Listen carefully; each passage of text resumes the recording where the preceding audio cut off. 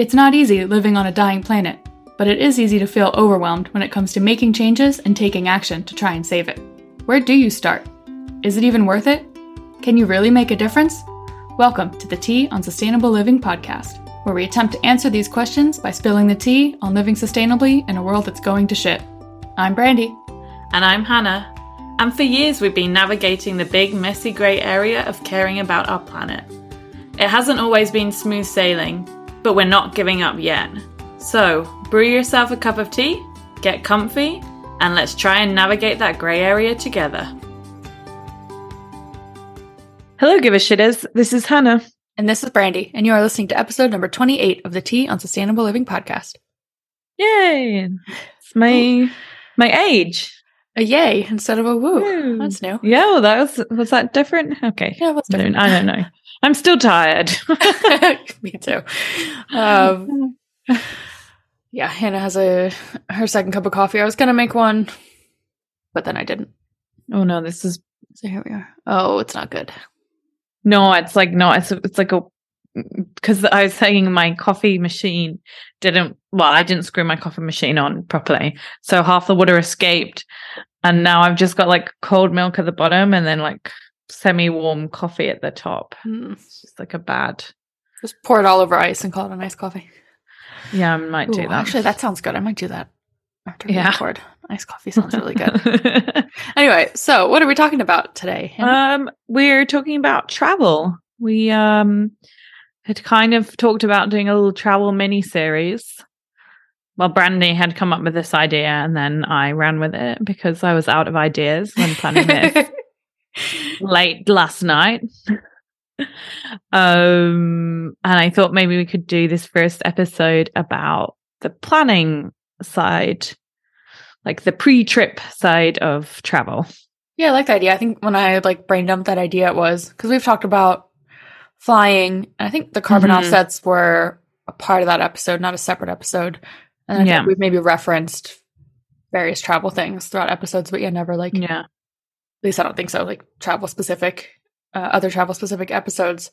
But yeah, your idea of splitting it into the stages, the pre-planning and the actual travel, and then I think you had a post kind of longer game impact kind of a phase. Because I think there are other podcasts and resources that talk about all of these specific things more in depth, whether it's flying or Airbnbs, etc. But in terms of how you can take that and actually make some sort of changes. And that was something I found when I was doing a little bit of research, that there's so much, but also so much of it understandably is sponsored content as well in the travel industry, which doesn't necessarily mean it's inaccurate information or not useful. But there was also this other element of but this is this article has been produced by a travel agency, what, that has an impact as well. Yeah, absolutely. But yeah, I don't know. I was saying, I think it's pretty clear that both Brandy and I like to travel. And I kind of realized I've overloaded my schedule with travel this year. So I've got several smaller trips planned and then a bigger trip where I'm going to the States. And while there's been, I feel there's thinking of some trips, especially the ones in Spain, I've managed to keep them, I've chosen to get the train rather than flying, things like that. But other parts, I haven't really considered that element of it. So I feel I just wanted to talk about that. What are the things you might want to bear in mind when planning a trip? And what even is sustainable travel? I kind of was looking at that and I was I guess kind of travel that has minimal or positive impacts on the environment and the communities that are being visited. I don't know. Yeah, I think that's a good way to frame it, because anything we do, we have an impact by existing. We have an impact, and you go somewhere new where you're not from there, you don't live there, you're going to have some sort of impact. So trying to make that as positive as possible. If you're not willing to, give up travel, which I think is fair. We're not here to tell you what, to do or not to do. Just things to consider. I hope that I hope that comes across. So yeah, well, you mentioned that there were some things that you hadn't considered when planning these trips. Why do you think that is? Like time element? I know when other people are involved, that right. I think, yeah, probably a little bit of time and people more than anything, especially, for example, around accommodation. Like most of the trips I've got coming up, all the local ones that I've either have or like, you know, or had in the last few months, other people have kind of taken on the role of like finding accommodation. So it's mostly been in Airbnbs. And, you know, I've just like kind of gone along with it. I mean, I haven't, you know, taken any particular stand. Yeah, the thing with, when we talk about Airbnb, I don't think it's like an all good or all bad thing. I think it depends on where you are. If it's like a city where those Airbnbs are preventing people to rent out affordable homes, and also Airbnb is like raise the prices of the area. I think there's a lot of Airbnbs around me in my neighborhood. I think there's actually one in my building. I don't know if it's technically an Airbnb, but I don't know. I know there's definitely one across the street because my friends, when they visited, have stayed there. So yeah, there's definitely negative impacts of Airbnb depending on where you are. I think cities like, is it Seattle or Portland that like came up with like more strict like laws and like you have to pay similar like fees that like hotels pay, etc. Yeah, I know they've introduced stuff in Madrid and I think maybe in Barcelona, but I don't know how much they're being enforced. So, for example, in theory now, you should only be able to like Airbnb if the flat has a separate entrance, which basically makes it like impossible in theory because everyone in Madrid lives in flats. But I'm not sure that that's being enforced. But yeah. So yeah, okay. So to put it in the context or the lens of like planning, you're planning a trip. Right. There's a difference, obviously, with like you're going solo or with people. You give up control when you're with people. You're accommodating like schedules and other people's preferences. So if you're going it alone, you know, okay, you're planning. What's the first thing like you usually plan? It's like where you're going, when you're going. Right. And you mentioned Barcelona, so that made me think of that because that is definitely an area that is like over touristed. Too many tourists go there, and I think it's negatively impacting the city. So, I think there's something to be said about, you know, choosing where you go and considering. Right. I don't know if that's like if there are other places you could go that would have like less of an impact. Like I also think about like Venice in Italy, which I also would like to go. Yeah. So I don't know. So does that mean people should like never go to Barcelona? Yeah, that's a tricky one. I think I think you have to like prioritize like what if you're traveling. I think the best thing is like the best place to start is like why are you traveling? What is your priority? Like what are you hoping to get out of it? Is it just a break from city life or just to like disconnect for X amount of time? Is it to see a specific thing, experience a specific place, culture, cuisine, whatever?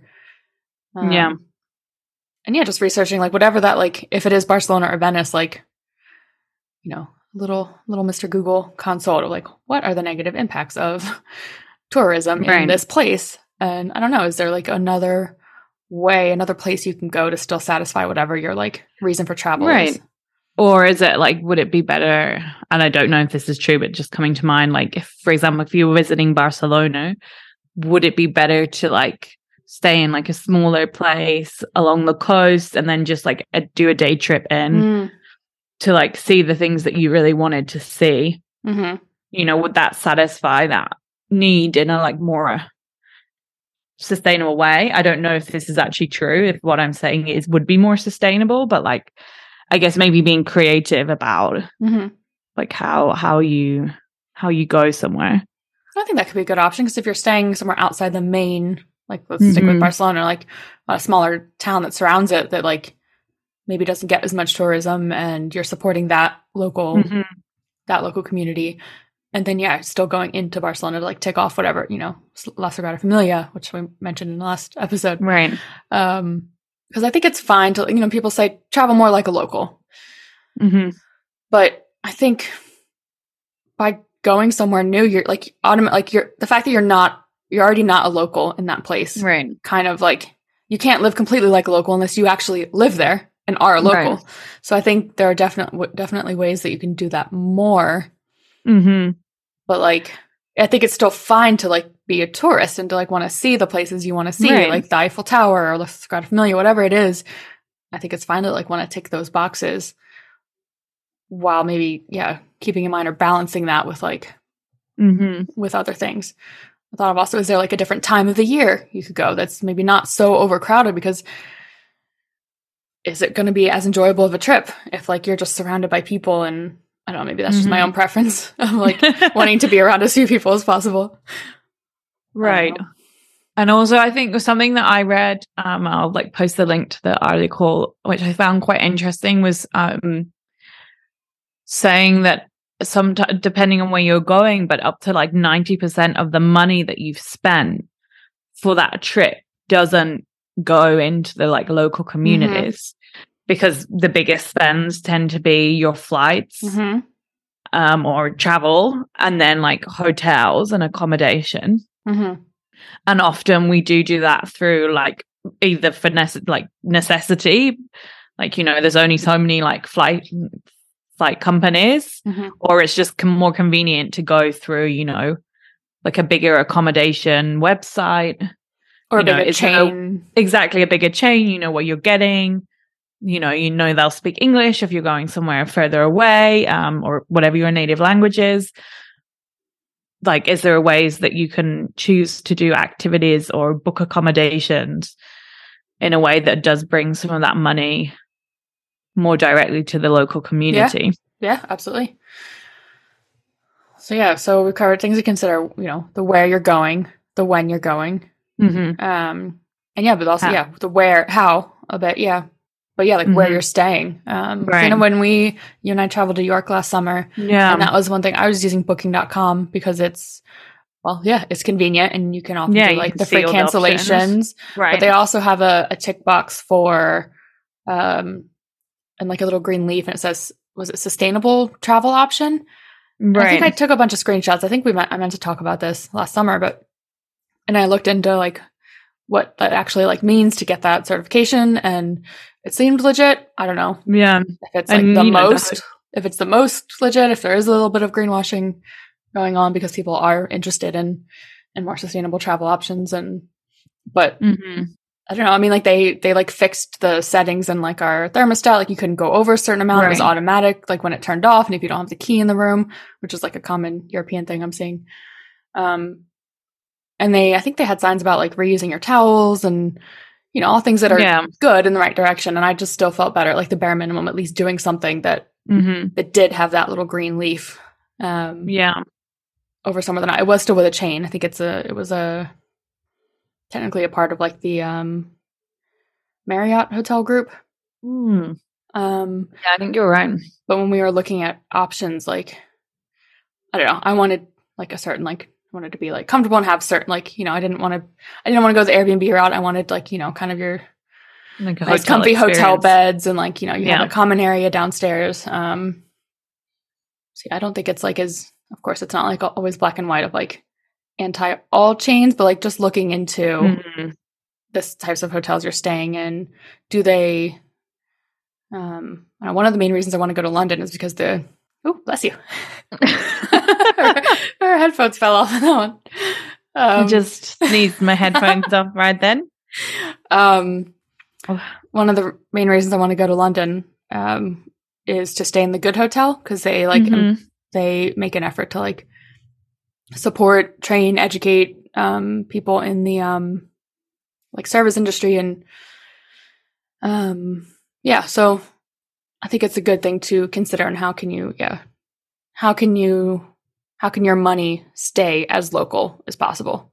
If that's a different hotel option. Right, like a small like boutique hotel versus a big chain. But if that's like the only option for what you're looking for and location and budget, Yeah, and I mean, and sometimes as well, like big chains can also be doing the right thing. Yeah. It's true that they're kind of part of bigger systems, but sometimes that does mean they also have the finance to like implement kind of like schemes on a bigger scale. Yeah, that's a good point. I guess it's like a sort of thing of like, do I trust them? Yeah. In a way where, you know, like a smaller place, or if it's like an individual, it feels more like personalized and you're like, oh, I like trust this person. This individual who runs this place has those values. But at the same time, yeah, like big hotels might have more, you know, resources to implement certain systems. Yeah. They also have bigger marketing budgets. So yeah, I get that, like where that distrust can come in. Yeah. Whereas, yeah, a smaller boutique hotel might not have the funds to like either get some certain certification or et cetera. But yeah. Okay, so what else should people consider? The transport one thing I was like, I've already not done with my flights to the US. I hadn't really thought about it. I was just choosing the cheapest option. And it was saying that it was much more sustainable to choose non-stop flights. Yeah, that's because the most energy, most petrol, most energy, most pollution. I don't know. Take off and landing. Yeah, I always try to fly non-stop or direct. It can be more expensive, so yeah, you know, if you have room in your budget, I think that's a good place to use it. Yeah, and then again, unfortunately, trains are often within, like for example, within Spain, it's often more expensive to get the train than to fly. But again, if you have that room, like that's an option where you can get a train rather than flying. Yeah, I have an upcoming trip in May, and I really wanted to do the train. It's in France, and within Spain, I think I've always done the train. Well, I just enjoy it, and it's not that long. Right, it's I was gonna do this whole like kind of long train travel, at least one of the directions. But then I had all the miles to cover the flights, and the timing, because I had like a thing the day before. I was meant to be in France, but then now that's gotten changed since I booked, of course. Hello, Reyes. My cat is saying hello, so if you hear any noises, he's awake. Hi. But yeah, circumstances led me to book these reward miles, because the train would have meant multiple stops, and then like, you know, booking accommodations because I didn't want to do just one long travel day, and also it's exhausting, like planning all these different stops. I was telling you, yesterday.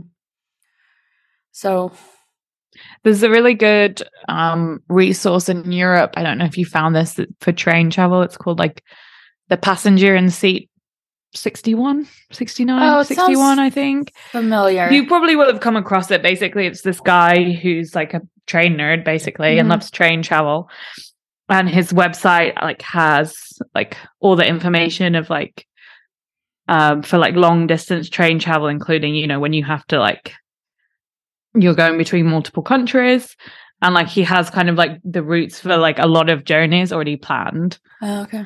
So I remember looking from like Madrid to London, and it's like, okay, you'd get the like Eurostar from like London to like Paris, and then you get this train from like Paris to Barcelona, and then you get like Barcelona to Madrid, and it's all kind of like, and you could, if you want, you can do like an overnight stop here or here, like and like it's already kind of like planned for you, as it were. It's a bit more personalized than like Google Maps directions. Right, exactly. And it like, you know, it also like gives like recommendations of like places to change and like what time of train you need to get and like where to book. Because obviously if you're going through multiple countries, it is like, you know, you have to go on to like different websites to like book the different things. So that's like a really good resource for anyone who's like wanting to organize like long-term train travel. I wonder if he has routes from Madrid to Lisbon, because there are not easy non-flight routes from here to there. I was like starting to look it up. I should not do that right now. We were talking about going right, like, the girls' weekend, but like the amount of like trains and buses and I think a lot of them are like local commuter like trains. Then the time it would take just for like a few days. So that's why we just haven't gone. That's also like why I haven't gone, because it just seems like a headache to get there, but it also feels silly to fly. It's like right there. But I'm flying to Paris, and that's also kind of right there. He does have a route, but it's okay. So it's the man in seat 61. Okay, cool. Incredibly, there is no direct train between Madrid and Lisbon. I know, they're two adjacent EU capitals, which is true. Yeah. They did used to have one, but with COVID, it's never come back. Or even like a way to get there with just like one stop. I think that when I've looked, it was like at least 2 or 3. Yeah, this is showing it would be 3 trains. But fairly straightforward. I'll send you a link. Okay, cool. But of course, you have to have the time to do that. Yeah, so that's the thing. And I was talking to a friend, I think it was yesterday, about someone in my building is being noisy. That it's a matter of like, working within the system, the existing system. So I guess in this example, how badly do we want to go to Lisbon? Obviously not badly enough. We haven't gone. So yeah, would we be satisfied somewhere else? Exactly. But also I think if you are set on going to Lisbon, to not feel guilty, I don't know, I don't know. Like if you're really set on going here and you have, it's like a bucket list, dream destination. Yeah. Is it okay to set aside that guilt and just get there, on like a 40-minute plane ride or whatever it is? Yeah. I think that comes back to like the whole shame. Like I don't know. I don't think that's for me or us to say for anyone other than ourselves. Yeah. I don't know. But I think, the sheer, like the mass scale of over tourism in general. If there's a way to like just even slightly shift the mindset, and if that, impacts one trip or one aspect of how you travel, then that is at least a step in the right direction. Yeah. That's it. Yeah. I mean, yeah. And especially like maybe it's kind of hard because I feel like a lot of other than this bigger trip, a lot of my trips have been like quite last minute, which is fine. But I guess if you do have bigger trips that you want, maybe like kind of taking your time to do them, like not maybe doing them all in like 1 year.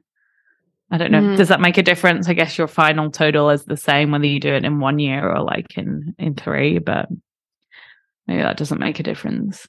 But I don't know. Okay, so and I was just going to say, I mean, this might be more of a long-term like solution problem thing, but when I was doing some research, which I hadn't been so aware of, but like having sort of like a setup for like a monthly, there's like organized like carbon offset kind of organizations, I guess, where you can sort of be paying like a rolling like monthly donation to like offset carbon emissions that you create, and like maybe having, especially if you're someone who's like a frequent flyer or like traveler, that maybe that can be like a good way to like spread out the cost of that as well, rather than like if you choose to do carbon offsetting, rather than like paying X amount like for each flight, which can be like, you can sometimes that could be quite expensive and you're like, not sure if I can afford, like, and it already feels a lot, right? Like when you've just spent like, 600 euros, 800, whatever on a flight, you're like, oh God, like, do I really want to add something more to this? So maybe like spreading that cost out throughout the year and sort of making that commitment, if that's something that you're interested in doing. Yeah, I like that. I do that monthly through Go Climate. I should do. They have like a calculator, and I think you put in how many roughly how many flight hours a year, and it calculates your monthly. Ecology is another one, so we'll link both resources. Go Climate. It was Go Climate Neutral, but they've dropped the neutral because they think we need and want to like go beyond neutral and have like a carbon positive effect. So Go Climate and Ecology with an I are good place. I think they're UK based. So those are good resources. I mean, I think I had maybe jotted down to do like a specific carbon offset episode. That can be its whole thing. I know we talked about it in the flights. It's a matter of, I do it, but it's a matter of like, I know people take the stance of like, you wouldn't have to offset if you just didn't fly in the first place, for example. So obviously it's better to just reduce what you are. If your individual carbon footprint is important to you. Reducing that is obviously the best option. But since we all have an impact, if you want to offset what you do contribute to, then I don't see it as being a bad thing. I do it. I do it monthly. So, and I don't know if sometimes the ones you tack onto like the airlines, I think it's worth doing your research into like where it's actually going. So that's why places like Go Climate and Ecology, and they like vet the programs. And so it might actually be more impactful to do it separately from like the airline. Yeah.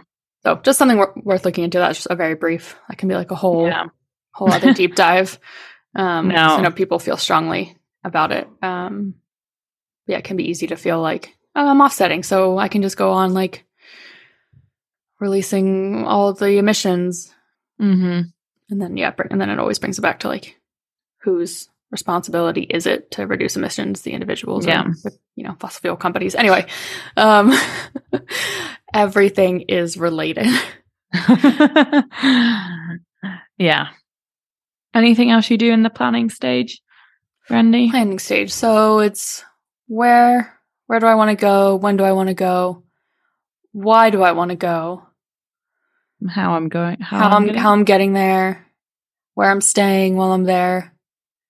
And a bit about, what do I want to do while I'm there? Because that, I know the next stage is like while you're there. But in bringing that to the planning stage of like, if there are certain things, certain neighborhoods you want to go to, certain, tourist, tick boxes like the Eiffel Tower or whatever, staying in a location choosing a location within that city that would be easier to like see all those places, maybe on foot, or maybe near a train station, etc. So just considering the types of activities you'll want to do. And doing that a bit ahead of time, especially if they require like booking certain hotels or, museums or other activities that might require booking. Good point. Yeah, and a good point about the location as well. This is we've talked about it a bit in like the location, but just like the longer, like going to one place or the longer you stay somewhere is generally more sustainable than like trying to hit like multiple places on one journey. Yeah, that is a good point. That's exactly what I'm going to do when I'm in the States. So I think, if possible, if you can be in fewer places for longer, that is going to have less of an impact because that's less getting to and from, and it's more of the mindset of more of that local mindset versus the tourist mindset. And anytime you can like slow down, I think there's this whole like slow travel like movement. You can, I'm sure, research it and find a bunch of stuff of just, I think in general, just slowing down and enjoying the place you're in and thinking of how you can add to it instead of just taking from it. I'm saying that to myself as much as those listening. All right. Yeah. I think that's it for now. Yeah. I think, all of these specific things we talked about, there's obviously more of a deep dive. Right. We've taken more research you can do. Very much done like a little. But it's more of like, okay, when you're in the planning stage, what questions you might want to start asking. And I think bringing in the why more to help kind of color the rest of it. Why are you traveling in general? Why the specific place? Why the specific time? That was a really weird squeaking noise. I don't know what that was. That is a very weird sound. And and obviously we are not anti-travel, so no. For better or worse, I don't know. It definitely is like an enriching thing, and experiencing other cultures is just thinking about the how and why a little bit more. And if you can, plan before you're planning, like. If you're not planning a trip right now, even still thinking about these things and maybe doing like a bit of research and just like having a list ready to go when you do start to plan your next trip. And so in the next one, we'll talk about how to travel a bit more sustainably while you're actually in a place. Is that the idea? Hannah, it'll probably be a lot about trying to support as many local things as possible. But that's like the fun. Well, the planning stage is fun too. I was going to say the why there's the fun part. It's all fun. So, Yeah. All right. And let us know, if there's anything specific you would like us to cover by the time this episode is out. Oh, will we have already recorded that one? I think we might. So, maybe. So feel free to submit any travel questions you might have, either as a comment or a voice note on the show notes for this episode, theteaonsustainableliving.com/episode 28. Or just ways you've incorporated a bit more sustainable travel or environmentally friendly travel. And yeah, we'll feature it in an upcoming episode, even if we will have already recorded the the Why You're There episode. Yeah. Anything else? No, that sounds great. All right. See you in the next one. Bye. Thank you so much for listening to this episode of the Tea on Sustainable Living podcast. Now, go share it with a friend, a coworker, a partner, a family member, or whoever. A pet, your cat, someone on the street, whoever you think could use a little more support on their sustainability journey. Share it. You can send them over to our website, theteaonsustainableliving.com. And while you're there, check out the show notes for more info on today's topic. All right, give a shitters. See you later. Get it? See you later, as in see you later? So funny. Brandy.